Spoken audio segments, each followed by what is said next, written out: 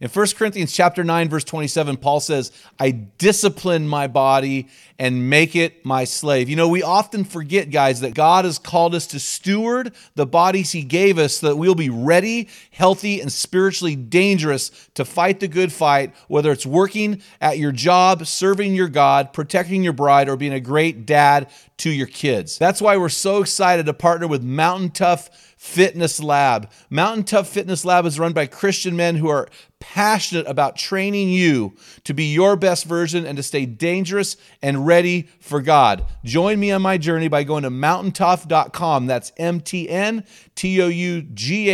and getting your free 6-week trial when you type in the code ARENA30. You won't be disappointed. Stay dangerous. We're running a race here that God says us to run it. He doesn't say it's optional. It's something that we are to do. We are put on this earth for a purpose. It's not the critic who counts, not the man who points out how the strong man stumbles or where the doer of deeds could have done them better. The credit belongs to the man who's actually in the arena. Welcome to the Men in the Arena podcast, where we interview specialists in the realm of manhood. Each of our guests is an expert in their chosen field or cause as it relates to men. Our conviction is for you to become your best by calling you in to the arena of manhood, calling you out of the faceless, nameless bleachers, and calling you up to your absolute best version of you. Because when you get it, everyone wins. Enjoy today's episode.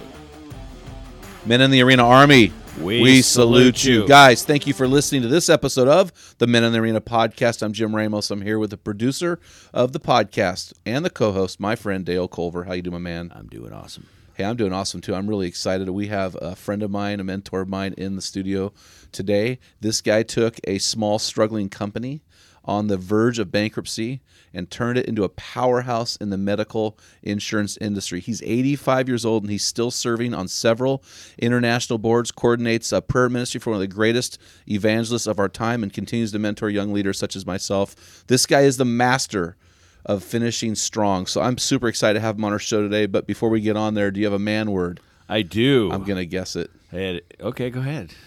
Come on, you're so obvious. I think today you're not. Finishing. I missed it? Yeah, you did. Oh, okay, go ahead. I was thinking. Go ahead. I was thinking longevity. Oh, are you sure that's one word?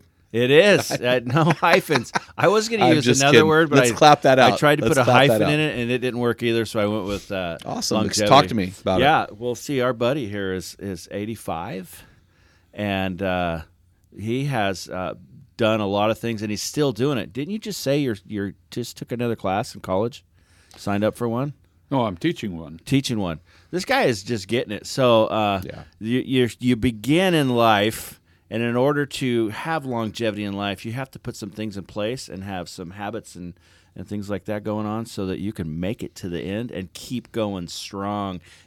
There definitely has not been all right, I'm done. I'm checking out. So that's inspiring to me. Yeah, we live in a society that tells our older guys to coast. Yeah. And this guy actually put the throttle down and did some things that most of us I was thinking about that today, about retirement. And so I was talking to a friend earlier, and they were talking about their retirement plan, and probably in 5-10 years they will, and they're pretty young. And I'm going, man, Jim Ramos and I will be working to the day that we die. In some way, shape, or form, trying to help men. Yeah, there's no retirement plan here. So, hey, do you have a review, a shout-out? I do. Write a review for iTunes? The Northwest Hunter just sent us a review, and basically his title says, Jump in, get stoked, and surround yourself with godly men. He had a great review. And so, hey, Northwest Hunter, I'm guessing you're here in the Northwest somewhere. So hit me up. I was thinking New Mexico or something.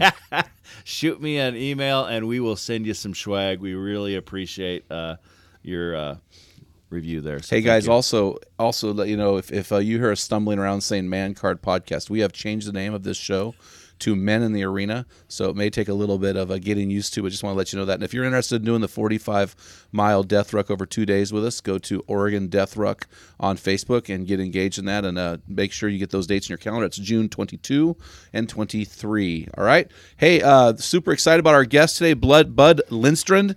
Bud is a friend of mine and mentor. He's 85 years old.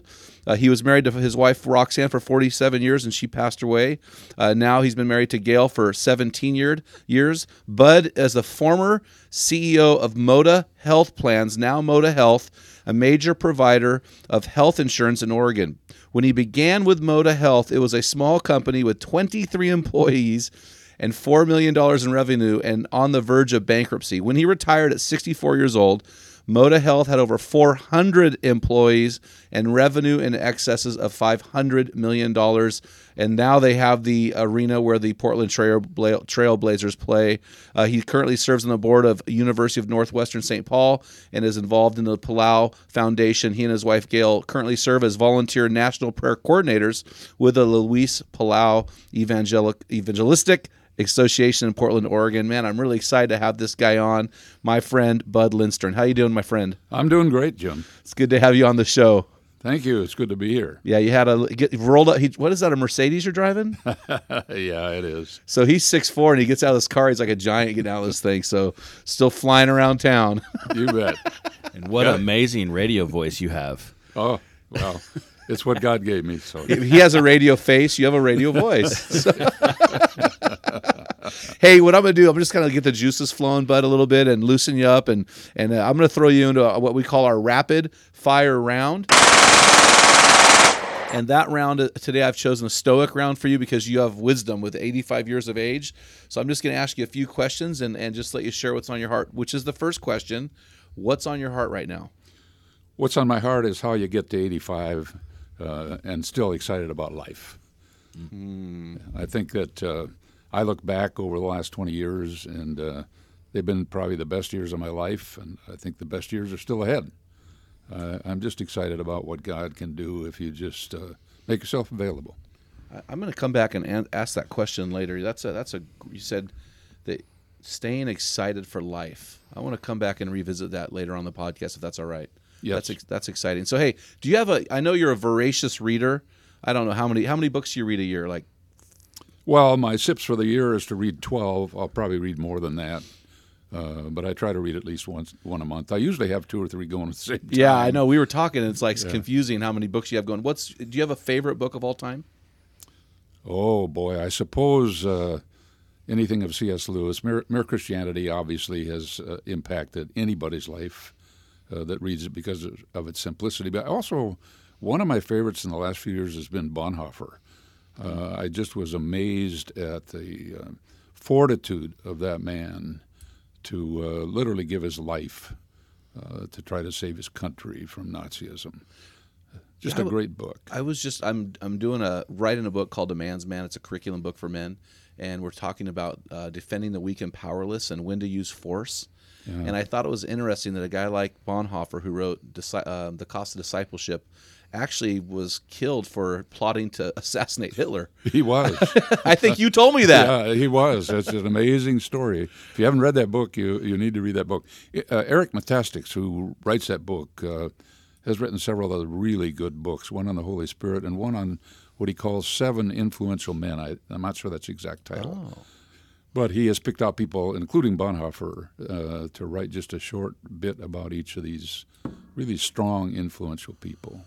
Well, in Mere Christianity, the thing about that book that really stood out in my mind, well, he did the liar, lunatic, or Lord in Mere Christianity. But the thing he also did, and I think it was in that book, it was the first author I've ever read that described why there's no such thing as atheism. Yeah. Because the very concept that people have of God, when I say I don't believe in God, that is actually a statement of belief. That's right. That's exactly right. Because if I didn't believe in God, I wouldn't make a statement about this thing I didn't believe in. I would have no knowledge of God. Well, it starts from the premise there is a God, and I have to prove he isn't there. Yes. Really exactly interesting. Right. Really, that's really intriguing. I love it. So, hey, do you have a greatest hero? Oh, boy. Well, I guess it would be the Apostle Paul, and I'll come back to explain to you why that's the case. Okay, yeah. I have a feeling I know where you're going to go with that. So, hey, so you're 85. If you could travel back in time 50 years and talk to your 35-year-old self, so you're in the middle of the stress bubble, you're raising your family, you've I think at this point you've got Moda, and you're going. What would you give? What advice would you give yourself? Oh, the advice I did then. I come from a family with longevity. Uh-huh. On my mother's side, everyone got to almost 100, my grandmother 101. And I concluded right about that age that if I was going to live that long, then there's some things I could do to live a good life that long. And that included a serious exercise regimen where I was in the gym virtually every weekday morning early, working out, and reading. A lot of my workouts in the gym were on an exercise bike where I read about a book a week, just sitting on that bike, realizing that you can come to 85 and be vibrant, or you can come to 85 and be a doddering old coot. And I really didn't want to be the latter. And there's enough of them going around, right? Yes, surely are. It seems like, do you find that at 85 that guys your age that are living a vibrant, dynamic life are a rarity or almost extinct? I mean, talk to me about that. When you ask that question, I'm trying to think of anybody I know, and I don't know who that would be. Yeah. I just think it is people, and you can't just start to live that kind of life at 85. It's something you have to build up to, which goes back to the question you asked me, and that is I started down this track at least 40 years ago, if not more. I heard a guy once say if you wait till 60, or maybe it was you that told me this, if you wait till 60 to get your life right, you've burned your life. It's over. It's too late. Well, it's never too late, I suppose, but it's certainly harder. Yeah. It's harder to train, and I call reading and exercise training. Yeah. And I also believe that, as we all know, if you don't use your body, it atrophies. You can't do things anymore. I believe the same is true of the brain. I have no scientific proof of that, but it just seems logical to me. If you don't use your mind, it's probably going to atrophy to some degree. There actually is science behind that now, where they're saying that if you don't use your brain, it will diminish. It's like everything else in life. So they're finding a lot of scientific research and proof there. So yeah, I would believe that. Yeah, that's really good, man. So okay, so now you're 85. Go back 20 years. You've just retired. What advice would you give yourself then? Find something to do. Actually, I'd rather push it back a couple years before that. Okay. To where you know you're going to be leaving your lifetime work. What's your plan? And most of the people I talk to, and I talk to a lot of people in that situation, they will say they plan to travel and play a lot of golf. And my instant response to that is, what do you plan to do the second month? Because I think that's good for about a month. And I see that all around me. You might think that playing golf every day is great until you try to play golf every day. I know one guy, my neighbor, who plays golf every day, and I admire him for that. But that's really not going to work very well. You better have a plan. And so I tried to devise a plan, although I left a little bit earlier than I had planned. I had a terminally ill wife at home. I needed to go home and care for her. So there wasn't a lot of planning on my part, except just to do what I needed to do. Okay, that was my next question, because 64 years old, knowing you and knowing your story and knowing where Moda was at the time, 64 seems young to retire, but you had to care for a sick wife who ended up passing away. That's right. So, I understand. That makes a lot more sense now. So, tell us a little bit more about yourself, Bud. I mean, I gave you the brief bio, but our listeners are going, oh, wait, who's this guy? What's he about? What makes him tick? Why don't you give about 5 minutes and tell your story? Well, I'm amused about thinking about that this morning because I was born way up in northern Minnesota, and it's about 60 below zero wind chill out there this morning, and I can't even imagine what that's like. I do know that on the morning I was born in a small little town with no hospital, the town is Ada, if anybody knows that area at all, it was 42 below zero. And the physician had to, his car wouldn't start, he had to walk over to my parents' home to deliver my mother of this boy that she'd been waiting for most of her adult life. So it started out there. My father was an all-sports coach in the high school there. He later moved out of that and came out west, which landed us down in Salem, Oregon, where I actually spent my teenage years. You went to the same high school as Dale. I went to North High. No, I went to McKay and McNary. Oh, sorry. Oh, no, I thought you went to North. And my grandma's name is Ada, and she came out from there. Well, McNary and those schools weren't there. North Salem was Salem High School, and that was my high school in the day. Not knowing what, and I was 16 years old, I had no clue. So my mother, who had connections with the University of Northwestern St. Paul, it was then called Northwestern Schools, she just sent me there. And I had no qualms not to go, had no other plan in mind, so I went. And it was there in the first week of school, during a spiritual emphasis week for incoming freshmen, that I transferred the faith of my church and my parents to my personal faith. And I remember vividly where and when that happened. I can see it in my mind's eye. There was a speaker there, and we got some world-renowned speakers in there because at that time Billy Graham was the president of that school. So he commanded a lot of attention. And this one particular speaker was talking about doubt and helping us to understand that doubt is okay. It's what you do with the doubts that's important. And I remember he said, if you have any doubt about your personal salvation, drive a stake in the ground right now so that you'll always be able to come back to that when you have any doubts. Fortunately, I've had no doubts, but I remember that stake as though it was done yesterday. So from there, I finished college, went on to Western Seminary for a year, just wanted more Bible. I'm now 20 years old, and I'm married and have a little baby on the way. I have no clue about life or where anything is going. So after a year there, I went down to the University of Oregon because I thought I wanted to be a college professor. Really odd. And I really didn't do very well down in graduate school because in history they wanted dates and times and places, and I was more interested in why things happened and what caused them to take place the way they did. My goal was to go down to Lebanon to teach in the American University there because I believed, and it's still somewhat true, that the future leaders of that whole part of the world all went through that university. And I thought, man, what a place to touch some lives. But that did not work, and when the second child came, I remember my wife said to me, you probably ought to think about getting a real job, because we were eking it out on part-time work while I went to school. So I stumbled into the health insurance industry, where I then spent my entire life. I look back now and see that my life all the way along was stumbling. I realize now that God's hand was on my shoulder pushing me. I wasn't stumbling at all, but I never knew quite what I was supposed to do or where. But clearly God opened doors. He shut doors. He just took me where he wanted me to go. And because I was willing and excited about where he would take me, he took me there. When I finally got squared around with a job, I had been taught, by the way, that where you serve God was in the church. And I firmly believe you serve God in the church. But we were taught that was the only place really you serve God. You went downtown to work to make money to support the church and your family. And that doesn't mean you didn't live a holy life or seek to, but that wasn't seen as a ministry the way I clearly see it today. I had more opportunities of ministry there than most pastors do because I was among non-believers every day. Yeah. And they don't see a whole lot of non-believers, at least not face-to-face. And then about age 40, I broke out of that and realized that God had given me gifts and talents and a ministry away from the church.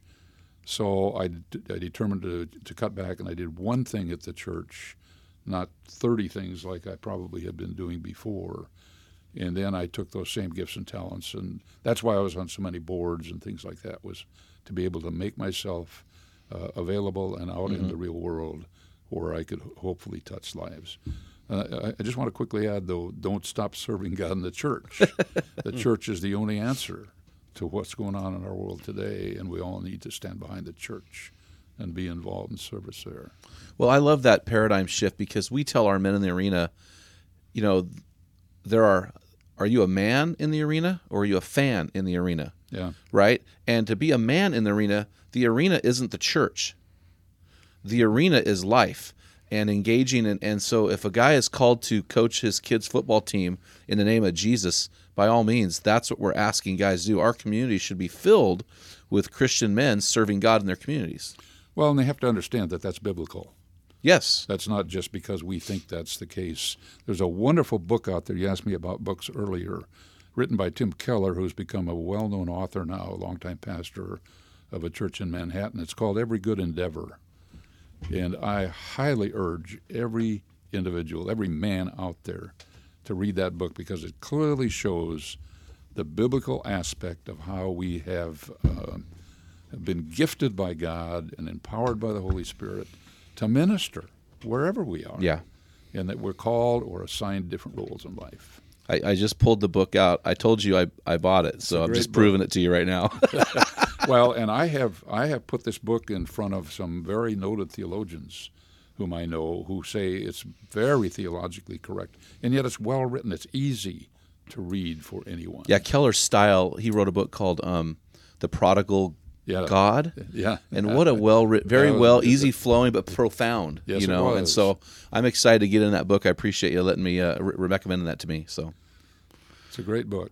you went back to school. So you retired at 64. You left a company with a $500 million net worth. You essentially have a PhD in experiential knowledge of leadership in business. Yet at 81 years old, you went back to school and got your MBA. Why? Well, a couple of reasons. By the way, if you asked that of my wife, she would tell you it's because I thought I could get a job if I'd get the MBA. What had happened was, as I told you, I'm an alum of the Harvard Business School, which made everyone think I had an MBA from Harvard. And I didn't like always having to correct that. No, I do not have an MBA. Second, I just sort of always wanted one. Yeah. You know, there's some things you just sort of want. Quite why, looking back, I'm not sure. But what happened was an online program became available at my university, where I also serve as a trustee. And so I thought, hey, I think I'll give this a shot. And the further I got into it, the more excited it became to me, because I was learning a lot of things, particularly in the financial area where I had always relied on somebody to do all that financial stuff and hand it to me. Mm-hmm. Now I was able to see, man, a lot of work, a lot of stuff went into what those guys did there to enable me to do that.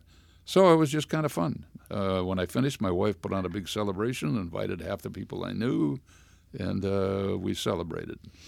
And so you're 85 years old, and you are now is it an adjunct college professor? Yes. For 2 universities, am I right? Yeah, that's correct. About midway through the program, I was asked because they saw how much my experience was working in the class sessions, asked if I'd consider teaching, and I said, gee, I'd never thought about that, but that would really be kind of fun.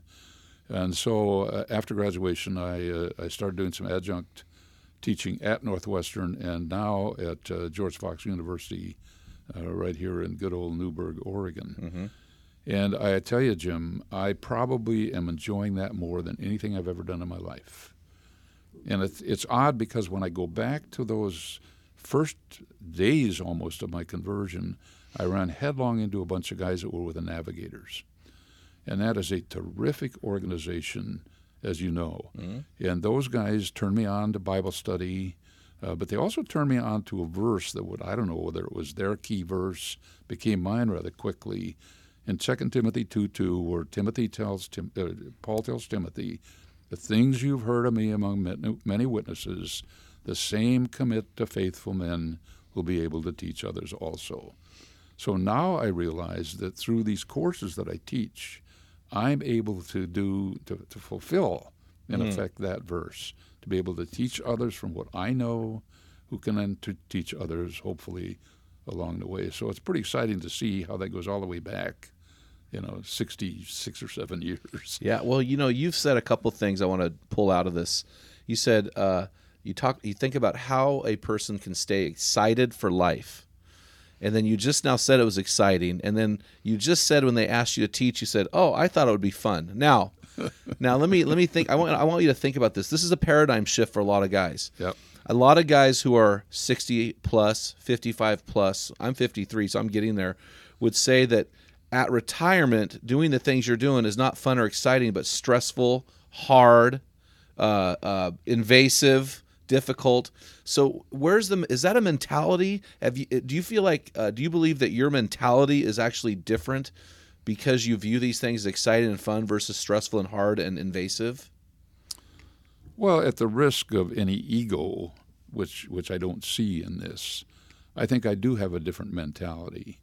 Most of the people that I know in my own relative age group that I've known for a long time just kind of shake their heads. Mm-hmm. They'll laughingly, kiddingly tell me they don't understand or they think I'm nuts, and maybe I am. But if I am, it's certainly a happy sort of a craziness. So yeah, but I think it goes through this lifetime learning process that I've always been on, because throughout these last 20 years, I've always continued reading and reading serious things. I read novels. I read Louis L'Amour on airplanes because I love the picturesque language of his writings. But I just have always been a serious person about my mind and my body. It's just that simple to me. Well, and I hope I'm not. We can pull this out of the podcast if I'm getting too intimate here. But you've lost your wife of 47 years. You watched one of your favorite grandsons die. Yep. Yet, in life, we talked about this a month ago. Life seems to harden a man. The propensity of life is to wear a man down. Yet you've continued to be excited about life, to see the fun in life. You're driving. When you pulled out that day we met, I said, "See that guy right there?" And I go, "Yeah." I go, "That guy." And I told him about you. They go, "Oh, he's driving that Mercedes." You still have fun with life. How do you keep that eye of the tiger? How do you keep that vibrant love, that passion for life? What is the secret? What can you pass on to those guys who are going, "Man, I'm wearing down here. I'm 45 years old and I'm wearing down. I'm wearing out. How do I keep this eye of the tiger? How do I keep this?" And you don't have a prideful bone in your body. You're very humble, which I really respect.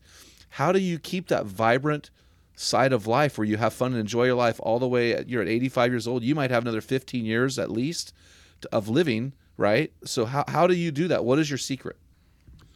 Well, some of it I think is an innate element of who I am. I live in the present. Okay. The only time I think much about the past is when I'm asked questions like you did. Mm-hmm.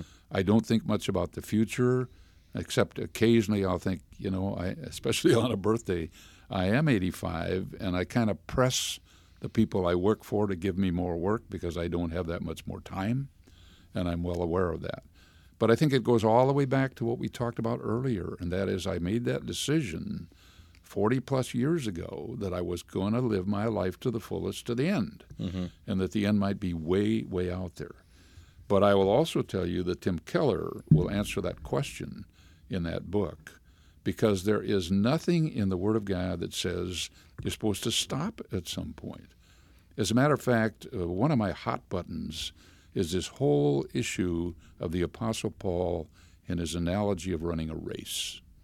I was in Turkey several years ago, and I was taught some things about that. And we were standing in an arena there.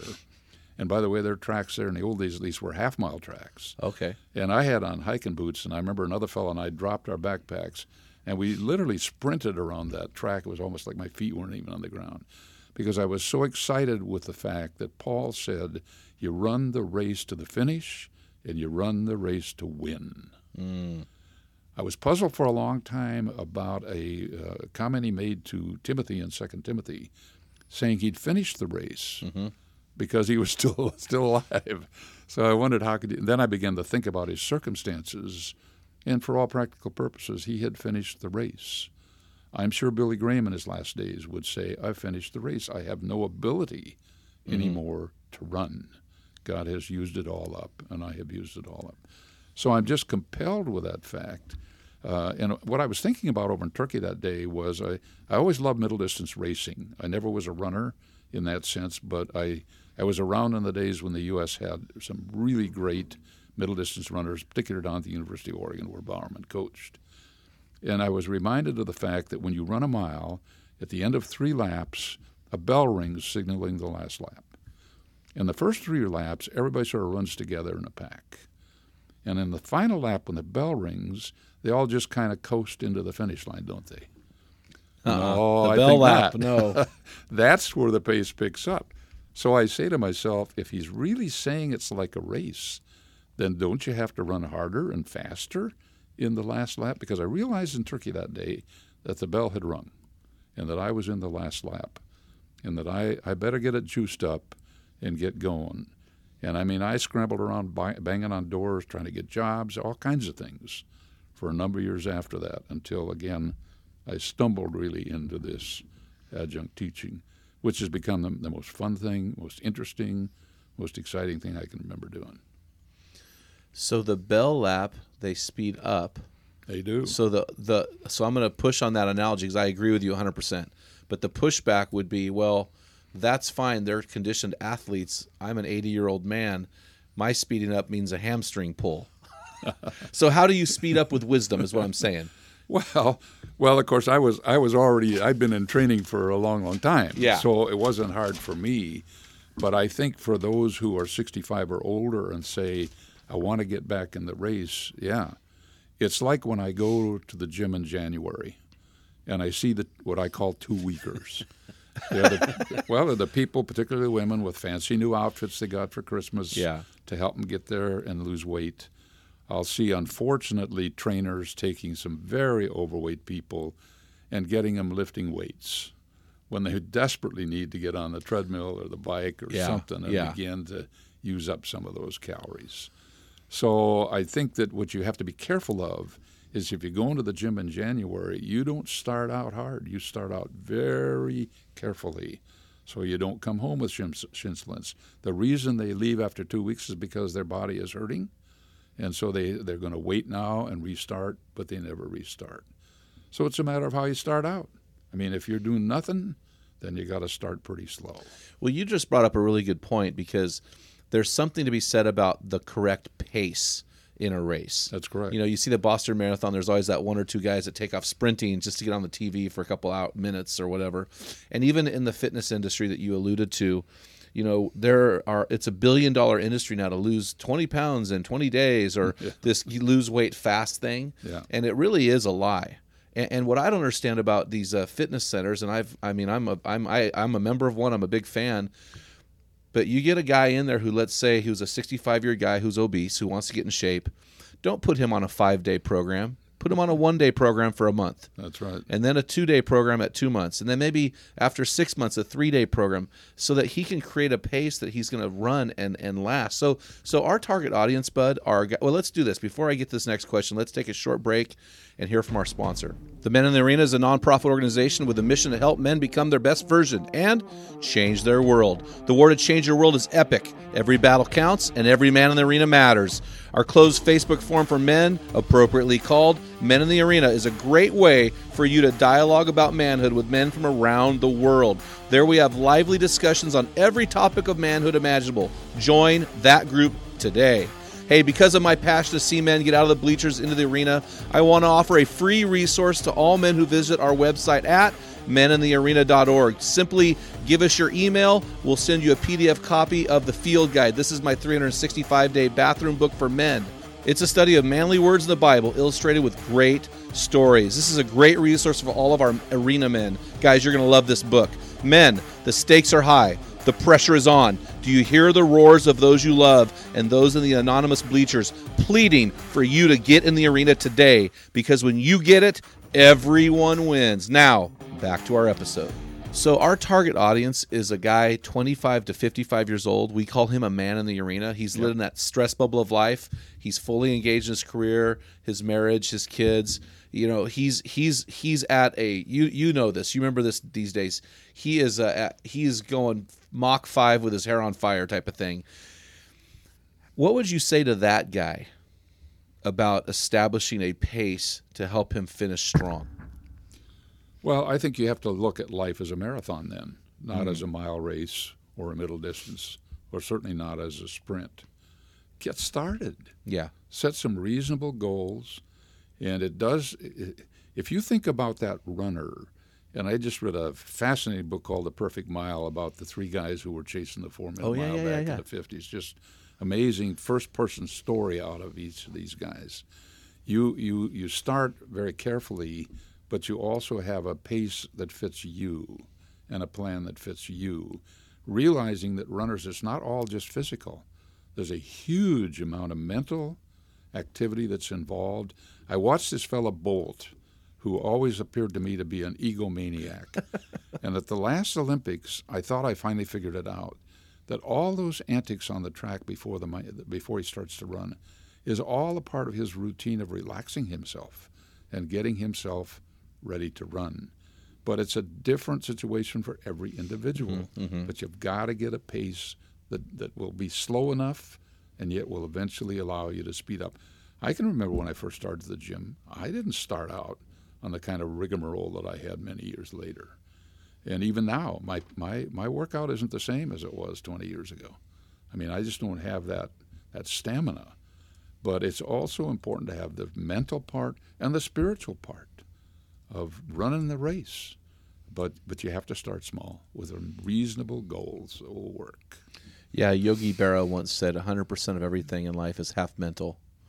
Oh, it's at least. So I mean, he said that tongue in cheek, but I think the mental game is a huge component for a guy. So what do we say to these guys who are planning their retirement? I'm at 53 years old.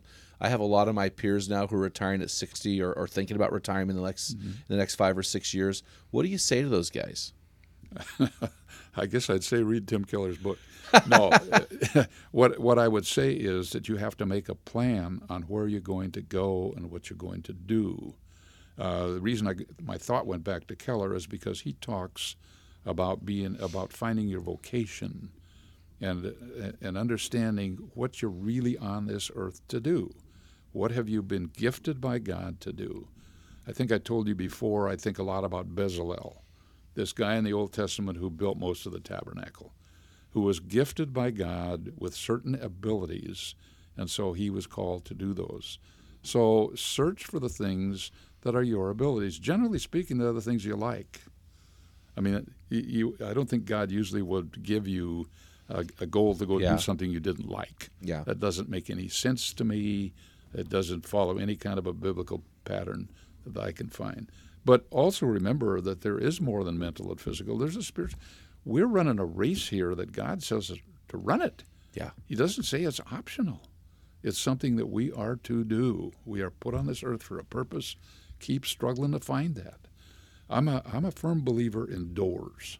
I believe that, in fact, the book of Revelation talks about the fact that the doors that God opens, no man can close. Yeah. The doors he closes, no man can open. I have spent my life, Jim, banging on doors to see if they will open. If they don't, I move on to the next door. On the other hand, I can look back and see doors like this thing with teaching. I never even saw the door, but I walked right through it, not even knowing that it was really there. So the spiritual element of staying in tune with God and being sure that's the purpose. The real running of the race is the purpose to win the prize at the end, Paul says. Well, if that's the case, then the race of life says, I need to be pursuing something that honors God and that uses the talents and gifts that he's given me. I mean, it's simple to me. It's just not rocket science. So you had talked before to me in one of our meetings together about your assignment versus, I think it was your calling. Yeah. And you had talked about retirement, and retirement is it's not biblical to retire and coast through life because your retirement is your assignment, but it's not your calling. You want to walk us through that? I haven't. If you find the word retirement in the scripture, you give me the reference. It's not there. It's not there. Not there. And you look at most of the characters in the scripture. I mean, here was Moses after 40 years and now 120 years old or something, begging God to let him live and gone over into the promised land. Yeah. He wasn't ready to quit or to give up on anything. I think what's important, and it's what I think you're alluding to, is that the scripture tells us that all of us are called. And I think that we misuse that term a lot of times to think about people who are called into the ministry, meaning the pastorate, or some kind of a Christian professional, or the mission field, or something of that sort. I think that's an unfortunate use of the word. What I believe is that the Bible teaches we're all called to something. Then the question becomes, and this goes back a little bit to the Blackaby brothers in Canada that kind of started my thinking in this years ago, is then what's my assignment? If I'm called into ministry being reaching out to people wherever I am, then what's my assignment? Well, I stumbled into working in the insurance industry, but it turns out that was my assignment. That's where God sent me. There's an interesting story, which we won't go into, how I got from Aetna over into this tiny little broke company. But again, that was my assignment. I didn't know that at the time, but when I look back, it clearly was. So again, I think all are called, but where we use the word calling wrong, we should be using the word assignment. Because look what God's assigned you to do. Yeah. I mean, if I recall, you started out in youth ministry, and God said, no, I got another assignment for you over here. Yeah. I mean, isn't that the way it really works? Absolutely. I think that's 100% true. And I think I believe in the priesthood of believers. So I think every believer is called. Yep. It's just, it's not designated for this elite group over here. And this is what we tell our guys: get in the arena, in the arena, jump in the arena, have that sense of calling, and then wait for your assignment. Well, and I think we get mixed up a little bit with the gifts of the Holy Spirit that are outlined for us in Romans 4 and Corinthians 4. That we look for those because in Ephesians it talks about equipping people for the ministry, that's the church's role. And I think we've misinterpreted that to being the ministry being the church. So we think we're equipping people to work in the church. And I wouldn't deny that. We do need to equip people. They need to be well equipped if they're going to teach others in the church. But what I believe is that we are given gifts. In my case, I was clearly given the gifts of leadership. The traits that I have are the traits of leadership. And that's very clear to me, and it's clear to people around me who have been interacting with me sufficiently to know that. The gifts of the Holy Spirit, I believe then, are imposed upon those natural gifts. Because then the Spirit of God comes in now and imposes himself and enables us. It's sort of like what happened in the Old Testament. Look at Gideon. Gideon had the gifts of leadership, and he's a farmer. And God comes along and says, now I want to give you an assignment with those gifts. And Gideon, you know the story with the 2 different times with the cotton and the dew or whatever in the world was going on with the guy, just trying to believe that God was really talking to him. And so then he goes out and he leads this funny little army to this great success. And a lot of times I think we leave him there, forgetting that he went on to lead that country for 20 years. But it also said that at the time God called him out of there to give him these assignments, the Holy Spirit came upon him. And we know how the Holy Spirit in the Old Testament came on people. Now it indwells us. But I firmly believe that those gifts of the Spirit are to enhance the natural gifts that God gives us. And he gives us all different gifts, and none of them are more important than others. I believe, and I think Keller would bear this out, that somebody who's called to be a bus driver is every bit as much assigned that job and given the particular talents and gifts to do that and do that well.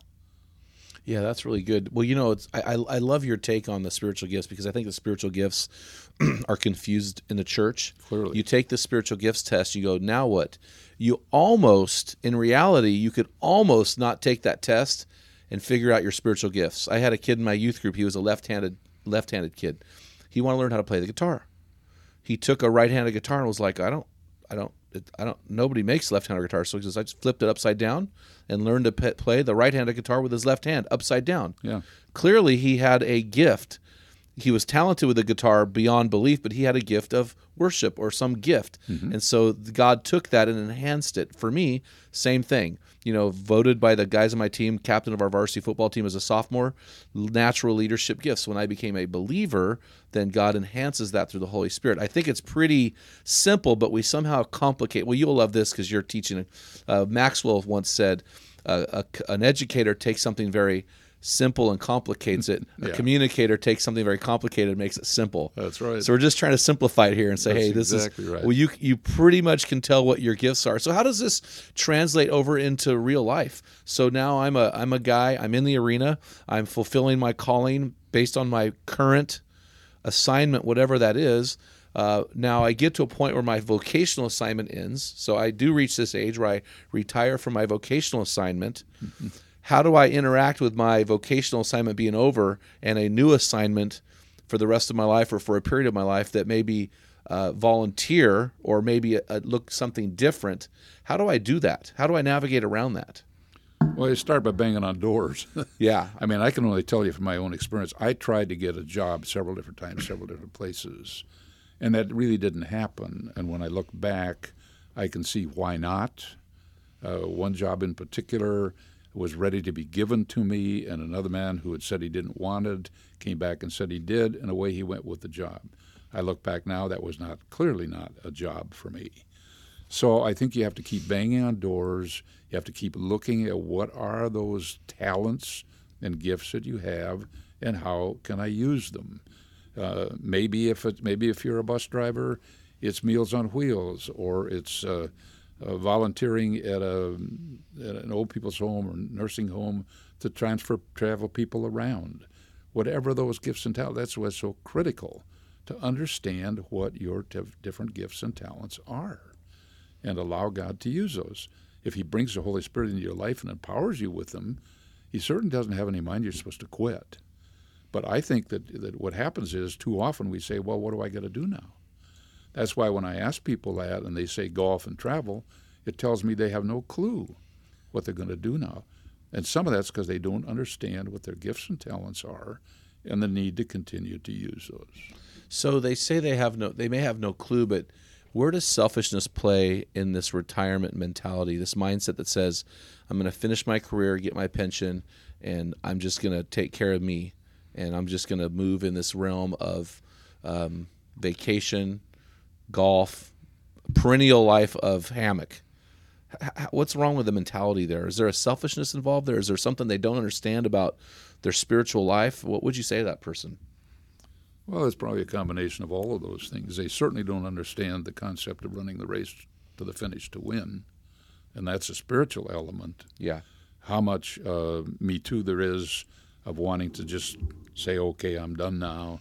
I'm going to rest on my laurels and live on what I've put together. It's unfortunate that word retirement really showed up in the 1930s when Social Security came in. Yeah. And I watched my father of an earlier generation all but count the days to when he could stop working. He was a man who worked physically and he worked hard, and his body was worn out. What he doesn't realize or didn't realize is he had a lot else to give to this world than just his physical body, but he didn't understand that and didn't know that. And that just keeps bringing me back to you better understand what your gifts and talents are. There's a wonderful book out there called Strength Finders that has a concept and a study with it that lets you find your strengths. And it's a pretty proven system. I took that a couple, 3, 4 years ago, and the 5 things that stood out for me there clearly are who I am. So you have to do some things. You can't just say, now what do I do, and not really find the answer. Well, so you are a world-class leader with Moda. You turned this company around and made this huge success story, and then you go to knock on your next door and it gets closed on you. Do you see society marginalizing men as they age? Is there a point where all of the things that you bring to the table, that somebody looks at those things and says, yeah, but your age, no thank you? Have you noticed any of this in our society? I don't know whether society marginalizes people at that age or whether they marginalize themselves. Oh. I think there's a combination going on there where so many people are so glad to be done with the humdrum. When I walked away from that company, I look back now and the responsibility was heavy, much heavier than I realized or thought, because I had grown with it. I was in the midst of it. But I can understand why people, particularly if they're not in the right assignment, if they're not doing those last 10 or 15 years what they're supposed to be doing, then there has to be a great sense of relief to be out from under that. Yeah. And then that becomes very difficult to figure out. But on the other hand, as you suggested, I think society has to look at a guy like me when I came out of there and say, well, what's he good for? Well, he can serve on some boards, and gee, he worked there, he must have a lot of money, we can tap his money, and there are a lot of things society will do, but they weren't eager to give me a job. So there is, in a sense, the younger generations marginalizing the older. Is that because of fear? Is that because of seeing value? What do you think? Well, that's a difficult question, because I do see that a lot of people, when they get to their mid-60s, they're tired. Yeah. They're tired emotionally, they're tired physically, they're tired mentally. Whether some of that's because that somehow is the finish line. Runners, when they come to that start of that bell lap, are probably tired, but they don't think that way because they know they got another notch to go. I remember in the book that I mentioned about the perfect race that the fellow who from Britain who was the first to set that was commenting in a race against his opponent that when he entered that last lap, he said, I thought I was going to die. I just never thought I could finish it. And he was behind. He won the race by 100 yards. So he thought wrong. And I think part of what you're saying is we think wrong. Whether we're younger to marginalize those people, or we're people who hit that age and say, well, I must be done. Nobody wants me anymore. Do they or don't they? Well, you don't know if you don't get out there and figure out what you're good at and go bang on some doors and try to do it.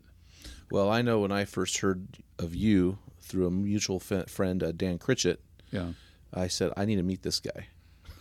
So for me, because I believe in intergenerational ministry, I believe in 2 Timothy 2:2. These things you've heard from me in the presence of many witnesses. These things entrust to faithful men who are able to teach others also. I believe in that.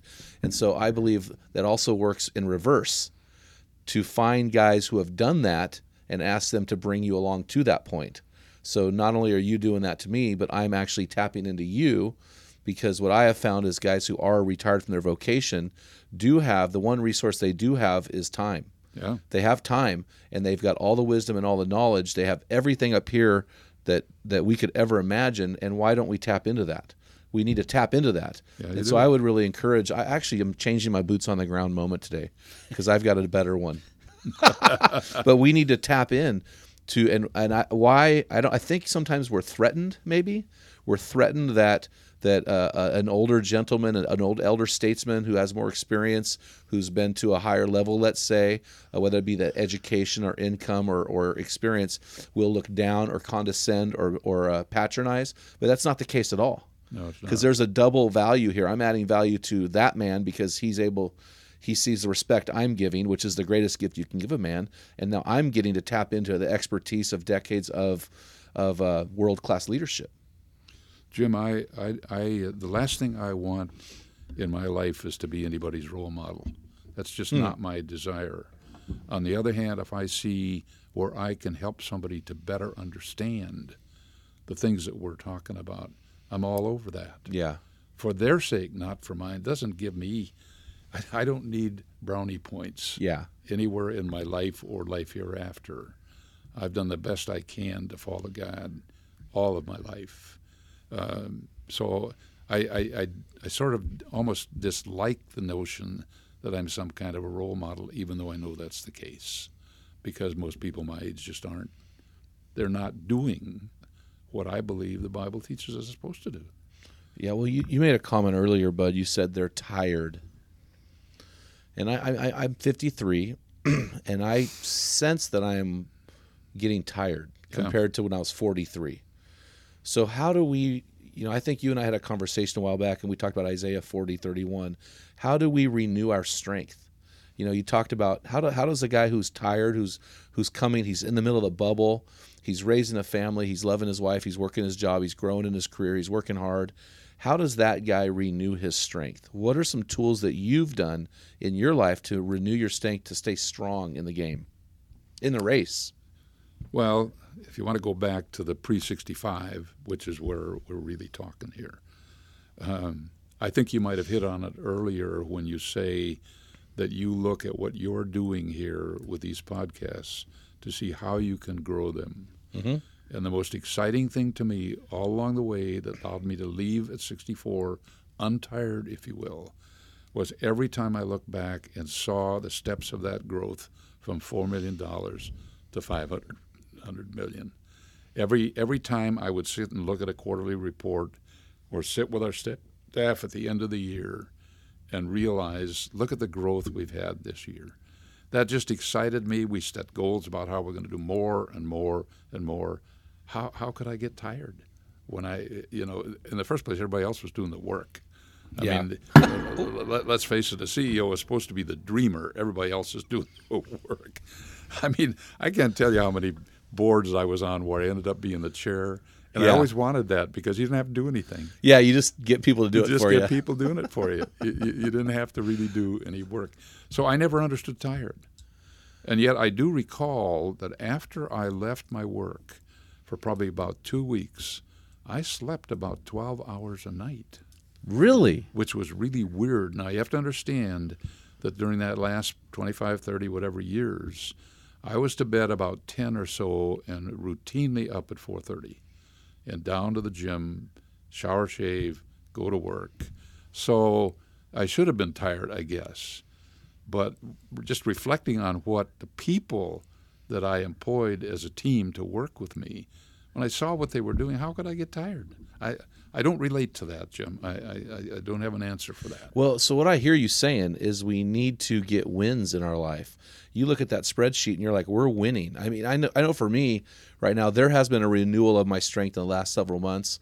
You know, our first year of the podcast, our goal was 10,000 total downloads in the year. And this month alone, we're going to be well over 5,000 in 1 month. Yeah. You know, I look at going to an Iron Sharpens Iron conference in Portland, Oregon, and having 4 people in my seminar. One was my son. And 5 years later, I'm an Iron Sharpens Iron keynote to 1,000 men in Albany, New York. And so you see the growth, and it is invigorating, and it does give win. And so guys need to get wins under their belt. That's right. What would you say to a guy right now who's not winning? His marriage is struggling. His kids seem to not respect him. His job is mundane. Is there anything you could say to that guy to kind of keep him going and to run that race strong and with a strong, solid pace? Boy, I've never been there. So that's an interesting question. But I do think it comes back to what our relationship is with God. I mean, Paul in Colossians 3 tells us that whatever work you're doing, view it as the fact you're working for God. Mm-hmm. So if I come into the arena every day understanding I'm working for God, then for Pete's sake, how can you not give it your best shot every day? And as far as winning the race enters into that, the guys running those first 3 laps, they're not thinking about quitting at the end of the 3rd lap. You may have a rabbit in the race who's going to do that, but they're thinking about coming to that conclusion. What's interesting about the last lap is the different pace that they run. Some of them will run reasonable pace until about the last quarter of that lap, and then they sprint. Others will try to sprint out ahead real quick and hope they can hold them off. Yeah. So there's all kinds of different ways that you do that final thing. But again, I think it's a matter of keeping your eye on the goal. And the goal is the end of that race, the tape that's hanging out there.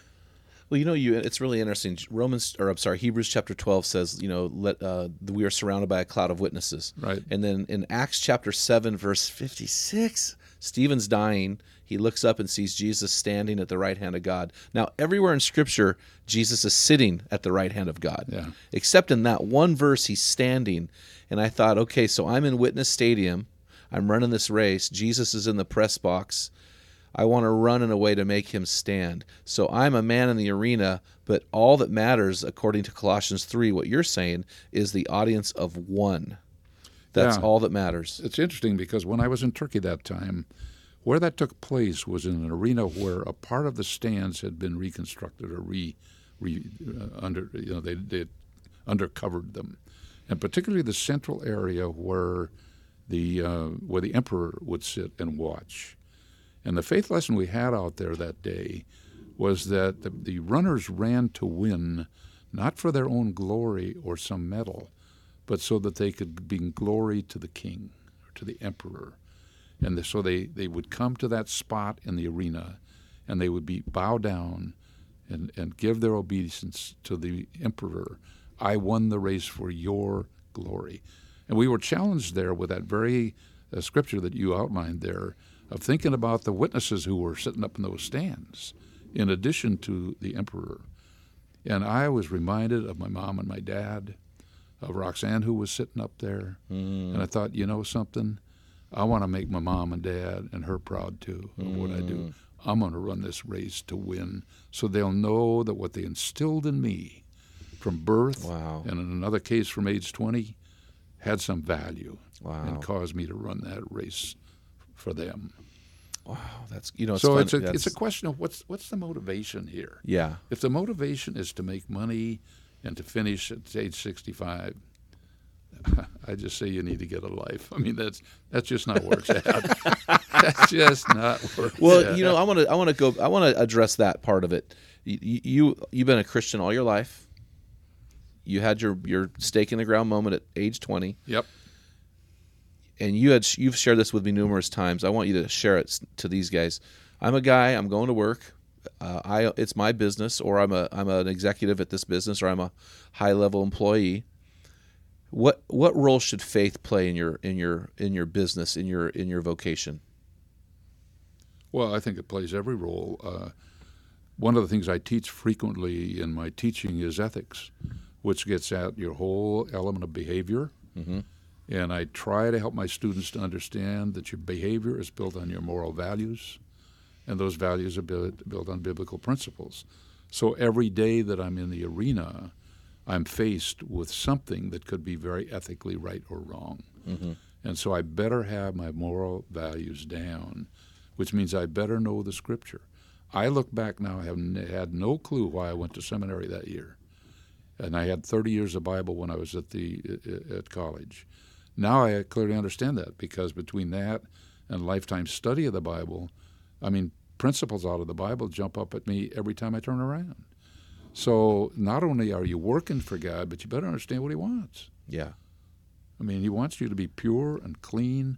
He wants you to be the best worker there is. My dad, and I may have told you this before, was he may be the best theologian I ever knew, but he didn't know the Bible very well. Yeah. But I remember one thing he taught me was, my dad had been a professional athlete, and of all things, I had no athletic talent. I was a musician. Yeah. But my dad would come to those concerts or come to my recitals and sit there like I was the eighth wonder of the world. And I saw him with that attitude sitting out there. And I've thought about that so many times, Jim. How many dads would not have been disappointed in their son because he didn't play football? The first place I was so puny I'd been killed if I'd got on the football field.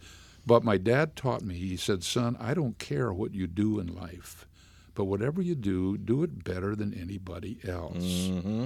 Get there a little early, stay a little late, work a little harder. Not too early, not too late, because you don't want to be looking like something you're not.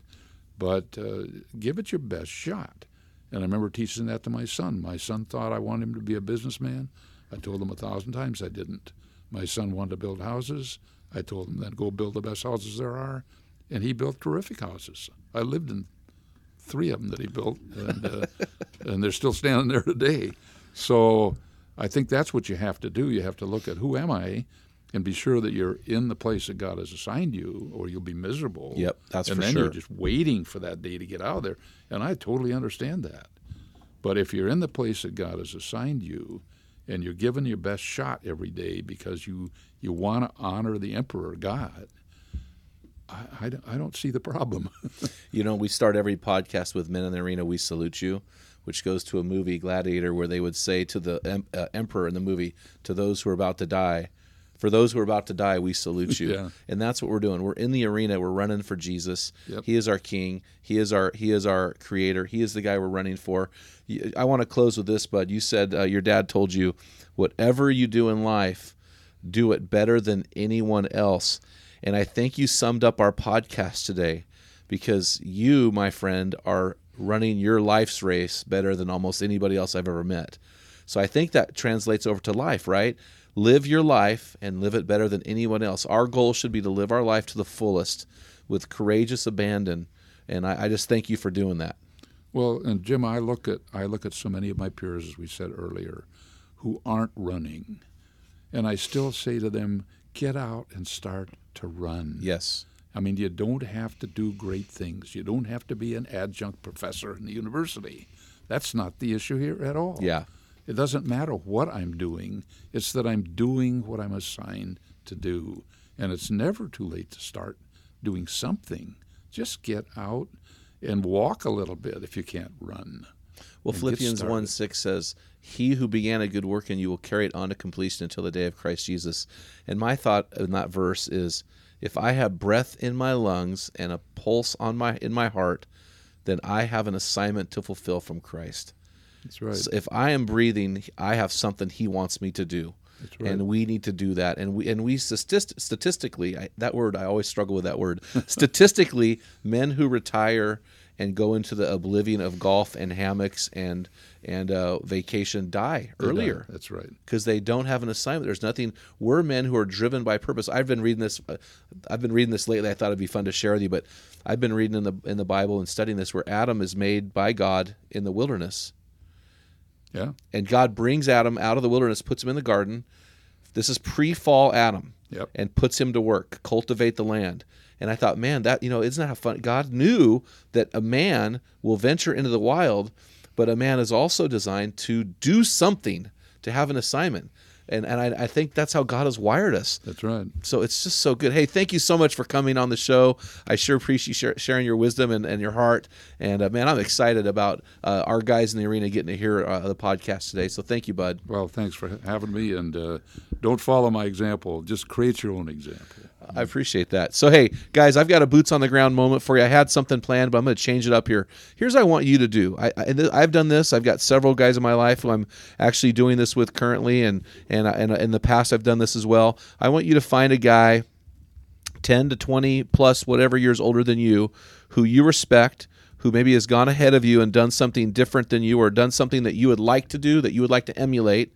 And I'm not saying a role model here. I'm saying more of a mentor. I want you to approach that guy and just ask him, hey, can we meet regularly and you help me on my journey? You will be blown away at what will happen in your life when you do that. And you'll be blown away that the guys that you think are untouchable are honored because you have reached out to them. So, guys, that is your boots on the ground moment. I want you to find a guy who will mentor you and bring you along in something that you're endeavoring, whether that be a career move, whether that be a hobby, some area of your life. Guys, you will not regret making that decision. Guys, I'll also post that on our Men in the Arena Facebook forum when we post the podcast. And also, if you're not getting our equipping blast, that'll also be posted on that. You can get that equipping blast by going to our website, getting my free bathroom book for men, electronic version, and we will shoot you our electronic blast, our equipping blast every week. Guys, you've been listening to the Men in the Arena podcast.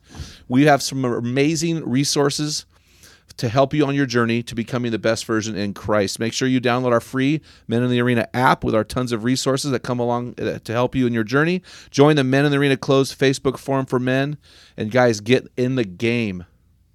Guys, until next time, feel the wet sand on the arena floor. Hear the deafening roar of the crowd. Taste the sweetness of victory. Smell the stench of battle. Get in the game. Get dirty. Grind it out. Find a mentor. And be a man. This is Dale Culver, and you've been listening to the Men in the Arena podcast. If you hunger to be your best version, then join thousands of men from around the world on our closed Men in the Arena forum on Facebook. This is the best place to have open discussions around the topic of manhood. In our passion to help all arena men, we're offering an excellent free resource when you visit our homepage at meninthearena.org. Simply give us your email, and we'll send you a free PDF version of Jim's book for men called The Field Guide, a bathroom book for men.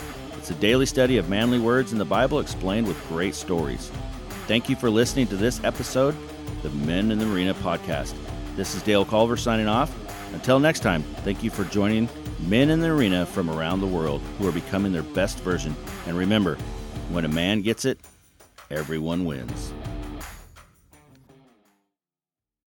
what type of dad are you? Guys, in my 35 years of ministry, I've noticed that guys basically fall into two categories. And in those categories, there are 4 types of dad, or 4 phases that you pass through as a dad.